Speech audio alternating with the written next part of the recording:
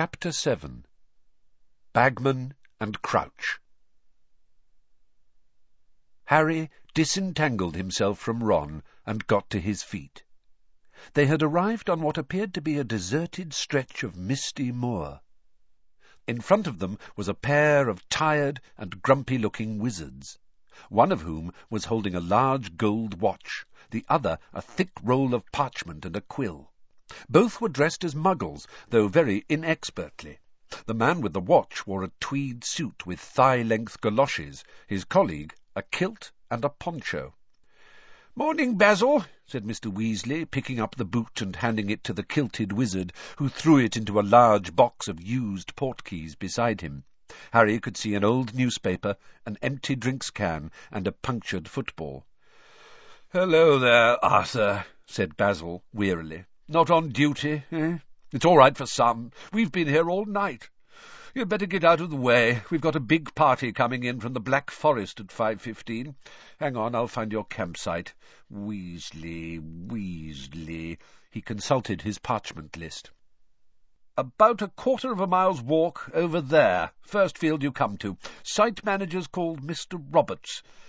Diggory, second field. Ask for Mr. Payne." "Thanks, Basil," said Mr. Weasley, and he beckoned everyone to follow him. They set off across the deserted moor, unable to make out much through the mist. After about 20 minutes, a small stone cottage next to a gate swam into view. Beyond it, Harry could just make out the ghostly shapes of hundreds and hundreds of tents, rising up the gentle slope of a large field towards a dark wood on the horizon. They said goodbye to the Diggories and approached the cottage door. A man was standing in the doorway looking out at the tents. Harry knew at a glance that this was the only real muggle for several acres. When he heard their footsteps, he turned his head to look at them. "Morning," said Mr. Weasley brightly. "Morning," said the muggle. "Would you be Mr. Roberts?" "Aye, I would," said Mr. Roberts. "And who are you?" "Weasley. 2 tents, booked a couple of days ago?" "Aye," said Mr. Roberts, consulting a list tacked to the door. "You've got a space up by the wood there. Just the one night?" "That's it," said Mr. Weasley. "You'll be paying now, then?" said Mr. Roberts. "Ah, right, certainly," said Mr. Weasley. He retreated a short distance from the cottage and beckoned Harry towards him. "Help me, Harry," he muttered, pulling a roll of muggle money from his pocket and starting to peel the notes apart. "This one's a 10? Ah, yes, I see the little number on it now. So this is a 5. A 20, Harry corrected him in an undertone, uncomfortably aware of Mr. Roberts trying to catch every word. "Ah, yes, so it is. I don't know these little bits of paper." "You foreign?" said Mr. Roberts, as Mr. Weasley returned with the correct notes. "Foreign?" repeated Mr. Weasley, puzzled. "You're not the first one who's had trouble with money," said Mr. Roberts, scrutinizing Mr. Weasley closely. "I had 2 try and pay me with great gold coins the size of hubcaps 10 minutes ago." "Did you really?" said Mr. Weasley nervously. Mr. Roberts rummaged around in a tin for some change. "Never been this crowded," he said suddenly, looking out over the misty field again. "Hundreds of pre-bookings. People usually just turn up." "Is that right?" said Mr. Weasley, his hand held out for his change. But Mr. Roberts didn't give it to him. "Aye," he said thoughtfully. "People from all over. Loads of foreigners. And not just foreigners. Weirdos, you know. There's a bloke walking round in a kilt and a poncho." "Shouldn't he?" said Mr. Weasley anxiously. "It's like some sort of, I don't know, like some sort of rally," said Mr. Roberts. "They all seem to know each other, like a big party." At that moment, a wizard in +4s appeared out of thin air next to Mr. Roberts's front door. "Obliviate!" he said sharply, pointing his wand at Mr. Roberts. Instantly, Mr. Roberts's eyes slid out of focus, his brows unknitted, and a look of dreamy unconcern fell over his face. Harry recognized the symptoms of one who had just had his memory modified. "A map of the campsite for you," Mr. Roberts said placidly to Mr. Weasley, "and your change." "Thanks very much," said Mr. Weasley. The wizard in +4s accompanied them towards the gate to the campsite. He looked exhausted. His chin was blue with stubble, and there were deep purple shadows under his eyes. Once out of earshot of Mr. Roberts, he muttered to Mr. Weasley, "Been having a lot of trouble with him. Needs a memory charm 10 times a day to keep him happy. And Ludo Bagman's not helping, trotting around talking about bludgers and quaffles at the top of his voice, not a worry about anti-muggle security. Blimey, I'll be glad when this is over. See you later, Arthur." He disapparated. "I thought Mr. Bagman was head of magical games and sports," said Ginny, looking surprised. "He should know better than to talk about bludgers near muggles, shouldn't he?" "He should," said Mr. Weasley, smiling and leading them through the gates into the campsite. "But Ludo's always been a bit, lax about security. You couldn't wish for a more enthusiastic head of the sports department, though. He played Quidditch for England himself, you know. He was the best beater the Wimborne Wasps ever had." They trudged up the misty field between long rows of tents. Most looked almost ordinary. Their owners had clearly tried to make them as muggle-like as possible, but had slipped up by adding chimneys or bell pulls or weather vanes. However, here and there was a tent so obviously magical that Harry could hardly be surprised that Mr. Roberts was getting suspicious. Halfway up the field stood an extravagant confection of striped silk, like a miniature palace, with several live peacocks tethered at the entrance. A little further on they passed a tent that had 3 floors and several turrets, and a short way beyond that was a tent which had a front garden attached, complete with bird bath, sundial, and fountain. "Always the same," said Mr. Weasley, smiling. "We can't resist showing off when we get together. Ah, here we are. Look, this is us." They had reached the very edge of the wood at the top of the field, and here was an empty space with a small sign hammered into the ground that read, "Weasley." "Couldn't have a better spot," said Mr. Weasley happily. "The pitch is just on the other side of the wood there. We're as close as we could be." He hoisted his backpack from his shoulders. "Right," he said excitedly. "No magic allowed, strictly speaking, not when we're out in these numbers on Muggle land. We'll be putting these tents up by hand. Shouldn't be too difficult. Muggles do it all the time. Here, Harry, where do you reckon we should start?"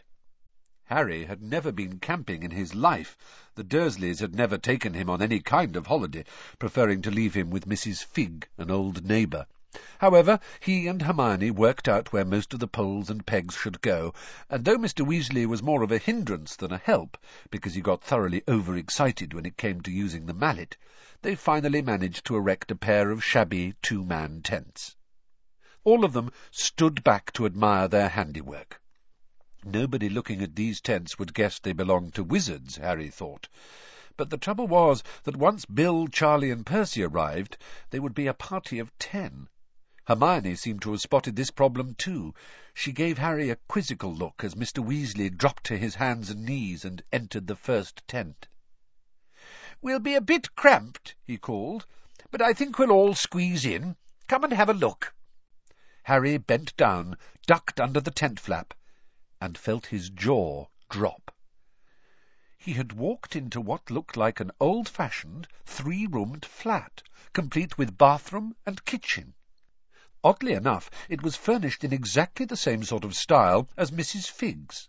There were crocheted covers on the mismatched chairs, and a strong smell of cats. "Well, it's not for long," said Mr. Weasley, mopping his bald patch with a handkerchief, and peering in at the 4 bunk beds that stood in the bedroom. "I borrowed this from Perkins at the office. Doesn't camp much any more, poor fellow. He's got lumbago." He picked up the dusty kettle and peered inside it. "We'll need water." "There's a tap marked on this map the Muggle gave us," said Ron, who had followed Harry inside the tent and seemed completely unimpressed by its extraordinary inner proportions. "It's on the other side of the field." "Well, why don't you, Harry, and Hermione go and get us some water, then?" Mr. Weasley handed over the kettle and a couple of saucepans, "and the rest of us will get some wood for a fire." "But we've got an oven," said Ron. "Why can't we just—" "Ron, anti-Muggle security," said Mr. Weasley, his face shining with anticipation. "When real Muggles camp, they cook on fires outdoors. I've seen them at it." After a quick tour of the girls' tent, which was slightly smaller than the boys', though without the smell of cats, Harry, Ron and Hermione set off across the campsite with the kettle and saucepans. Now, with the sun newly risen and the mist lifting, they could see the city of tents that stretched in every direction. They made their way slowly through the rows, staring eagerly around. It was only just dawning on Harry how many witches and wizards there must be in the world. He had never really thought much about those in other countries. Their fellow campers were starting to wake up. First to stir were the families with small children. Harry had never seen witches and wizards this young before. A tiny boy, no older than 2, was crouched outside a large pyramid-shaped tent, holding a wand and poking happily at a slug in the grass, which was swelling slowly to the size of a salami. As they drew level with him, his mother came hurrying out of the tent. "How many times, Kevin? You don't touch Daddy's wand! Yuck!" She had trodden on the giant slug, which burst.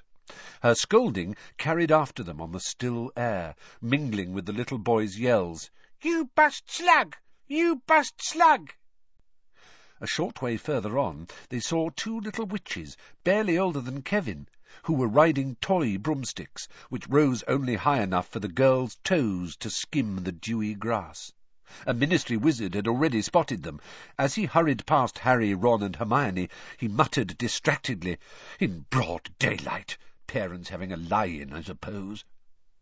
Here and there, adult wizards and witches were emerging from their tents and starting to cook breakfast. Some, with furtive looks around them, conjured fires with their wands. Others were striking matches with dubious looks on their faces, as though sure this couldn't work. 3 African wizards sat in serious conversation, all of them wearing long white robes, and roasting what looked like a rabbit on a bright purple fire, while a group of middle-aged American witches sat gossiping happily beneath a spangled banner stretched between their tents, which read, "The Salem Witches' Institute." Harry caught snatches of conversation in strange languages from the inside of tents they passed, and though he couldn't understand a single word, the tone of every single voice was excited.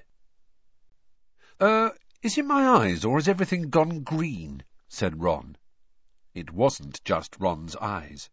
They had walked into a patch of tents that were all covered with a thick growth of shamrocks, so that it looked as though small, oddly shaped hillocks had sprouted out of the earth. Grinning faces could be seen under those which had their flaps open. Then, from behind them, they heard their names. "Harry! Ron! Hermione!" It was Seamus Finnegan, their fellow Gryffindor 4th year. He was sitting in front of his own shamrock-covered tent with a sandy-haired woman who had to be his mother, and his best friend, Dean Thomas, also of Gryffindor. "Like the decorations?" said Seamus, grinning, when Harry, Ron and Hermione had gone over to say hello. "The ministry's not too happy." Why shouldn't we show our colours?" said Mrs. Finnegan. "You should see what the Bulgarians have got dangling all over their tents. You'll be supporting Ireland, of course," she added, eyeing Harry, Ron and Hermione beadily. When they had assured her that they were indeed supporting Ireland, they set off again, though, as Ron said, "Like we'd say anything else surrounded by that lot." "I wonder what the Bulgarians have got dangling all over their tents," said Hermione. "Let's go and have a look," said Harry, pointing to a large patch of tents upfield, where the Bulgarian flag, red, green and white, was fluttering in the breeze. The tents here had not been bedecked with plant life, but each and every one of them had the same poster attached to it, a poster of a very surly face with heavy black eyebrows. The picture was, of course, moving, but all it did was blink and scowl. "Crumb," said Ron quietly. "What?" said Hermione. "Crumb," said Ron. "Victor Crumb, the Bulgarian seeker." "He looks really grumpy," said Hermione, looking around at the many crumbs blinking and scowling at them. "Really grumpy?" Ron raised his eyes to the heavens. "Who cares what he looks like? He's unbelievable. He's really young, too, only just 18 or something. He's a genius. You wait until tonight, you'll see." There was already a small queue for the tap in the corner of the field. Harry, Ron and Hermione joined it, right behind a pair of men who were having a heated argument. One of them was a very old wizard who was wearing a long, flowery nightgown. The other was clearly a ministry wizard. He was holding out a pair of pinstriped trousers and almost crying with exasperation. "Just put them on, Archie, there's a good chap. You can't walk around like that. The muggle on the gate's already getting suspicious." "I bought this in a muggle shop," said the old wizard stubbornly. "Muggles wear them." "Muggle women wear them, Archie, not the men. They wear these," said the ministry wizard, and he brandished the pin-striped trousers. "I'm not putting them on," said old Archie in indignation. "I like a healthy breeze round my privates, thanks." Hermione was overcome with such a strong fit of the giggles at this point that she had to duck out of the queue, and only returned when Archie had collected his water and moved away again. Walking more slowly now because of the weight of the water, they made their way back through the campsite. Here and there they saw more familiar faces, other Hogwarts students with their families.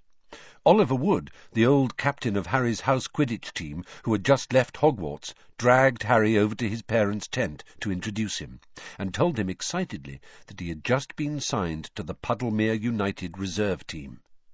Next they were hailed by Ernie Macmillan, a Hufflepuff fourth year, and a little further on they saw Cho Chang, a very pretty girl who played Seeker on the Ravenclaw team. She waved and smiled at Harry, who slopped quite a lot of water down his front as he waved back. More to stop Ron smirking than anything, Harry hurriedly pointed out a large group of teenagers whom he had never seen before. "Who do you reckon they are?" he said. "They don't go to Hogwarts, do they?" "'Spect they go to some foreign school," said Ron. "I know there are others. Never met anyone who went to one, though. Bill had a pen friend at a school in Brazil. This was years and years ago, and he wanted to go on an exchange trip, but Mum and Dad couldn't afford it. His pen friend got all offended when he said he wasn't going, and sent him a cursed hat. It made his ears shrivel up." Harry laughed, but didn't voice the amazement he felt at hearing about other wizarding schools.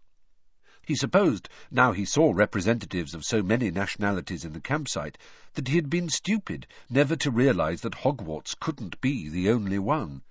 He glanced at Hermione, who looked utterly unsurprised by the information. No doubt she had run across the news about other wizarding schools in some book or other. "You've been ages," said George when they finally got back to the Weasleys' tents. "Met a few people," said Ron, setting the water down. "You not got that fire started yet?" "Dad's having fun with the matches," said Fred. Mr. Weasley was having no success at all in lighting the fire, but it wasn't for lack of trying. Splintered matches littered the ground around him, but he looked as though he was having the time of his life. "Oops!" he said, as he managed to light a match, and promptly dropped it in surprise. "Come here, Mr. Weasley," said Hermione kindly, taking the box from him and starting to show him how to do it properly. At last they got the fire lit, though it was at least another hour before it was hot enough to cook anything. There was plenty to watch while they waited, however. Their tent seemed to be pitched right alongside a kind of thoroughfare to the pitch, and ministry members kept hurrying up and down it, greeting Mr. Weasley cordially as they passed. Mr. Weasley kept up a running commentary, mainly for Harry and Hermione's benefit. His own children knew too much about the ministry to be greatly interested. "That was Cuthbert Mockridge, head of the Goblin Liaison Office. Here comes Gilbert Wimple. He's with the Committee on Experimental Charms. He's had those horns for a while now. Hello, Arnie. Arnold Peasgood. He's an Obliviator, member of the Accidental Magic Reversal Squad, you know. And that's Bode and Croker. They're unspeakables." "They're what?" "From the Department of Mysteries. Top secret. No idea what they get up to." At last the fire was ready, and they had just started cooking eggs and sausages when Bill, Charlie, and Percy came strolling out of the woods towards them. "Just apparated, Dad," said Percy loudly. "Ah, excellent. Lunch." They were halfway through their plates of sausages and eggs when Mr. Weasley jumped to his feet, waving and grinning at a man who was striding towards them. "Aha!" he said. "The man of the moment, Ludo." Ludo Bagman was easily the most noticeable person Harry had seen so far, even including old Archie in his flowered nightdress. He was wearing long Quidditch robes in thick horizontal strips of bright yellow and black. An enormous picture of a wasp was splashed across his chest. He had the look of a powerfully built man gone slightly to seed. The robes were stretched tightly across a large belly he surely had not had in the days when he had played Quidditch for England. His nose was squashed, probably broken by a stray bludger, Harry thought, but his round blue eyes, short blonde hair, and rosy complexion made him look like a very overgrown schoolboy. Chapter 7 continued. "Ahoy there!" Bagman called happily. He was walking as though he had springs attached to the balls of his feet, and was plainly in a state of wild excitement. "Arthur, old man," he puffed as he reached the campfire. "What a day, eh? What a day!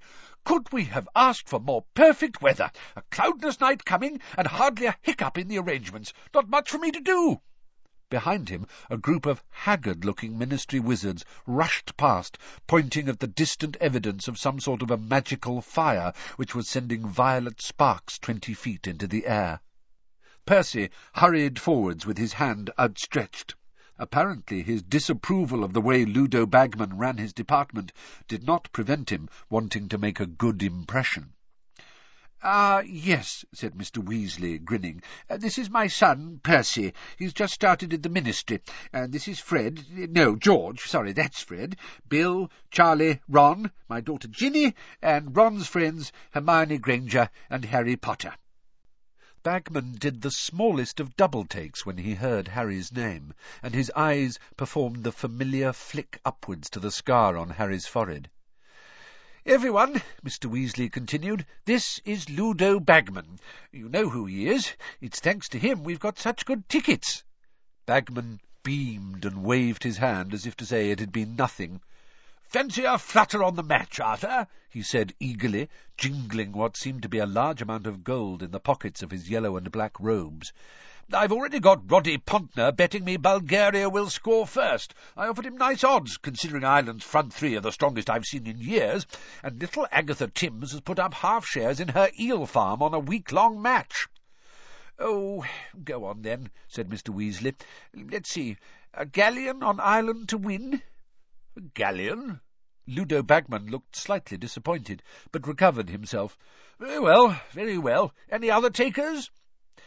"They're a bit young to be gambling," said Mr. Weasley. "Molly wouldn't like—" "We'll bet 37 galleons, 15 sickles, 3 knuts," said Fred, as he and George quickly pooled all their money, "that Ireland win, but Victor Crumb gets the snitch. Oh, and we'll throw in a fake wand." "You don't want to go showing Mr. Bagman rubbish like that," Percy hissed. But Bagman didn't seem to think the wand was rubbish at all. On the contrary, his boyish face shone with excitement as he took it from Fred, and when the wand gave a loud squawk and turned into a rubber chicken, Bagman roared with laughter. "Excellent! I haven't seen one that convincing in years. I'd pay 5 galleons for that." Percy froze in an attitude of stunned disapproval. "Boys," said Mr. Weasley under his breath, "I don't want you betting. That's all your savings. Your mother—" "Don't be a spoil-sport, Arthur," boomed Ludo Bagman, rattling his pockets excitedly. "They're old enough to know what they want. You reckon Ireland will win, but Crumb will get the snitch? Not a chance, boys, not a chance. I'll give you excellent odds on that one. We'll add 5 galleons for the funny one, then, shall we?" Mr. Weasley looked on helplessly as Ludo Bagman whipped out a notebook and quill and began jotting down the twins' names. "Cheers," said George, taking the slip of parchment Bagman handed him and tucking it away into the front of his robes. Bagman turned most cheerfully back to Mr. Weasley. "Couldn't do me a brew, I suppose. I'm keeping an eye out for Bagman Crouch. My Bulgarian opposite number's making difficulties, and I can't understand a word he's saying. Barty'll be able to sort it out. He speaks about 150 languages." "Mr. Crouch," said Percy, suddenly abandoning his look of poker-stiff disapproval and positively writhing with excitement. He speaks over 200. Mermish and gobbledygook and troll. Anyone can speak troll, said Fred dismissively. All you have to do is point and grunt. Percy threw Fred an extremely nasty look, and stoked the fire vigorously to bring the kettle back to the boil. "Any news of Bertha Jorkins yet, Ludo?" Mr. Weasley asked, as Bagman settled himself down on the grass beside them all. "Not a dicky bird," said Bagman comfortably. "But she'll turn up. Poor old Bertha. Memory like a leaky cauldron and no sense of direction. Lost, you take my word for it. She'll wander back into the office sometime in October, thinking it's still July." "You don't think it might be time to send someone to look for her?" Mr. Weasley suggested tentatively, as Percy handed Bagman his tea. "Barty Crouch keeps saying that," said Bagman, his round eyes widening innocently. "But we really can't spare anyone at the moment. Oh, talk of the devil, Barty!" A wizard had just apparated at their fireside, and he could not have made more of a contrast with Ludo Bagman, sprawled on the grass in his old wasp robes. Barty Crouch was a stiff, upright, elderly man, dressed in an impeccably crisp suit and tie. The parting in his short grey hair was almost unnaturally straight, and his narrow toothbrush moustache looked as though he trimmed it using a slide rule. His shoes were very highly polished. Harry could see at once why Percy idolized him. Percy was a great believer in rigidly following rules, and Mr. Crouch had complied with the rule about Muggle dressing so thoroughly that he could have passed as a bank manager. Harry doubted even Uncle Vernon would have spotted him for what he really was. "Pull up a bit of grass, Barty," said Ludo brightly, patting the ground beside him. "No, thank you, Ludo," said Crouch, and there was a bite of impatience in his voice. "I've been looking for you everywhere. The Bulgarians are insisting we add another 12 seats to the top box." "Oh, is that what they're after?" said Bagman. "I thought the chap was asking to borrow a pair of tweezers. Bit of a strong accent." "Mr. Crouch," said Percy breathlessly, sunk into a kind of half-bow which made him look like a hunchback. "Would you like a cup of tea?" "Oh," said Mr. Crouch, looking over at Percy in mild surprise. "Yes, thank you, Weatherby." Fred and George choked into their own cups. Percy, very pink around the ears, busied himself with the kettle. "Oh, and I've been wanting a word with you too, Arthur," said Mr. Crouch, his sharp eyes falling upon Mr. Weasley. "Ali Bashir's on the warpath. He wants a word with you about your embargo on flying carpets." Mr. Weasley heaved a deep sigh. "I sent him an owl about that just last week. If I've told him once, I've told him 100 times. Carpets are defined as a Muggle artifact by the Registry of Proscribed Charmable Objects, but will he listen?" "I doubt it," said Mr. Crouch, accepting a cup from Percy. "He's desperate to export here." "Well, they'll never replace brooms in Britain, will they?" said Bagman. "Ali thinks there's a niche in the market for a family vehicle," said Mr. Crouch. "I remember my grandfather had an Axminster that could seat 12, but that was before carpets were banned, of course." He spoke as though he wanted to leave nobody in any doubt that all his ancestors had abided strictly by the law. "So, been keeping busy, Barty?" said Bagman breezily. "Fairly," said Mr. Crouch dryly. "Organising portkeys across 5 continents is no mean feat, Ludo." "I expect you'll both be glad when this is over," said Mr. Weasley. Ludo Bagman looked shocked. "Glad? Dunno when I've had more fun. Still, it's not as though we haven't got anything to look forward to, eh, Barty? Eh? Plenty left to organise, eh?" Mr. Crouch raised his eyebrows at Bagman. "We agreed not to make the announcement until all the details—" "Oh, details," said Bagman, waving the word away like a cloud of midges. "They've signed, haven't they? They've agreed, haven't they? I bet you anything these kids will know soon enough anyway. I mean, it's happening at Hogwarts." "Ludo, we need to meet the Bulgarians, you know," said Mr. Crouch sharply, cutting Bagman's remarks short. "Thank you for the tea, Weatherby." He pushed his undrunk tea back at Percy and waited for Ludo to rise. Bagman struggled to his feet again, swigging down the last of his tea, the gold in his pockets chinking merrily. "See you all later," he said. "You'll be up in the top box with me. I'm commentating." He waved. Barty Crouch nodded curtly, and both of them disapparated. "What's happening at Hogwarts, Dad?" said Fred at once. "What were they talking about?" "You'll find out soon enough," said Mr. Weasley, smiling. "It's classified information until such time as the Ministry decides to release it," said Percy stiffly. "Mr. Crouch was quite right not to disclose it." "Oh, shut up, Weatherby," said Fred. A sense of excitement rose like a palpable cloud over the campsite as the afternoon wore on. By dusk the still summer air itself seemed to be quivering with anticipation, and as darkness spread like a curtain over the thousands of waiting wizards, the last vestiges of pretence disappeared.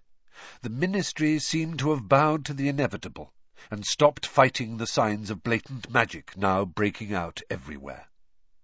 Salesmen were apparating every few feet, carrying trays and pushing carts full of extraordinary merchandise. There were luminous rosettes, green for Ireland, red for Bulgaria, which were squealing the names of the players. Pointed green hats, bedecked with dancing shamrocks. Bulgarian scarves adorned with lions that really roared.